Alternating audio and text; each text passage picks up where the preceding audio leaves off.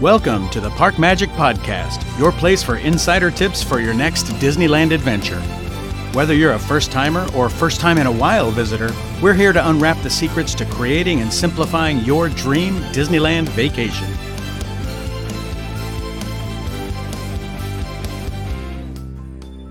Not only do we need to think about our flight and hotel, but we also need to consider how we're going to get from the airport to the Disneyland Parks area. Growing up near Disneyland, we always drove, so if you are doing the same thing and you're driving to the parks, you can go ahead and skip this section.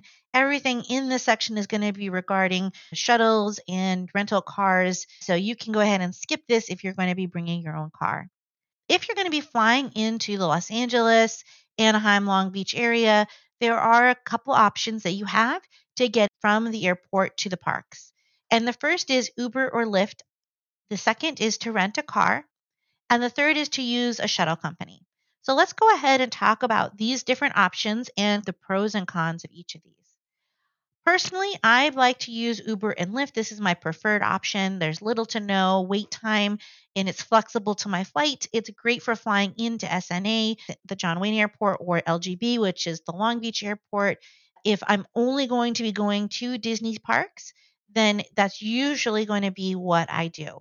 I recommend that you have both Uber and Lyft loaded on your phones, as sometimes one will be significantly less expensive. So when you land, check both apps and make sure that you are getting the best price. Some credit cards will allow for free credits each month or extra points if you're using one of the services. So make sure you have the right card loaded onto those apps. And then be sure to not only consider how many people, but how much luggage and strollers you have.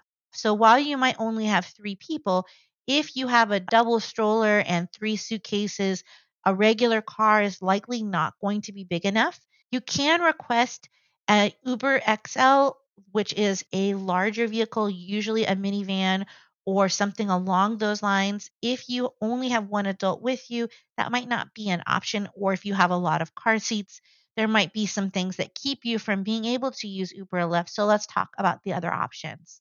Renting a car is a great way to get from especially Los Angeles Airport, LAX, to the parks, or if you know you want to hit up Universal Studios, Hollywood, the beaches, having a rental car can be a really great option.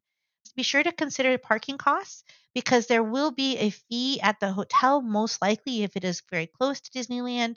And then also, if the hotel is far enough away where you're going to need to drive to Disney, there'll be an additional charge to park at Disneyland. Remember, if you're planning on renting a car and driving, that traffic in Los Angeles can be much more intense. And if you are driving a car and you're not used to driving in Los Angeles, just remember it can be much worse than you are used to. Always use Google to estimate the time, not the number of miles, especially around the Los Angeles airport. It can take a long time to go a short number of miles in certain parts of Los Angeles, and especially at certain times of day. So make sure you build in lots of travel time. Really look at what Google recommends as far as travel time at the time that you're planning to go, especially if you're going to be heading out anywhere during commuter times. The time that it would take to get to a destination can be a lot longer. Now let's talk about shuttles. This option seems to be especially popular with those who have multiple kids with car seats or that would like a professional driver to drive them from the airport. They just feel more comfortable than using an Uber or a Lyft where maybe they don't have as much control over those drivers. This usually tends to be the slowest and most expensive option, but if you need a shuttle to be able to fit all of your travel items, keep car seats, keep all your family members together, there are some really great companies that provide these services. And generally, the fees are going to be per person. We have included a couple companies that have really great reputation for service around the Disneyland area that can pick you up at any of the area airports, including LAX, and take you to the Disneyland Resort. Some will pick up and deliver to multiple hotels at the same time. Just plan that can add a lot of time onto your travel. So when you're considering pricing, make sure to find out whether you would be the only stop or whether they would be transporting several families with multiple different hotel locations.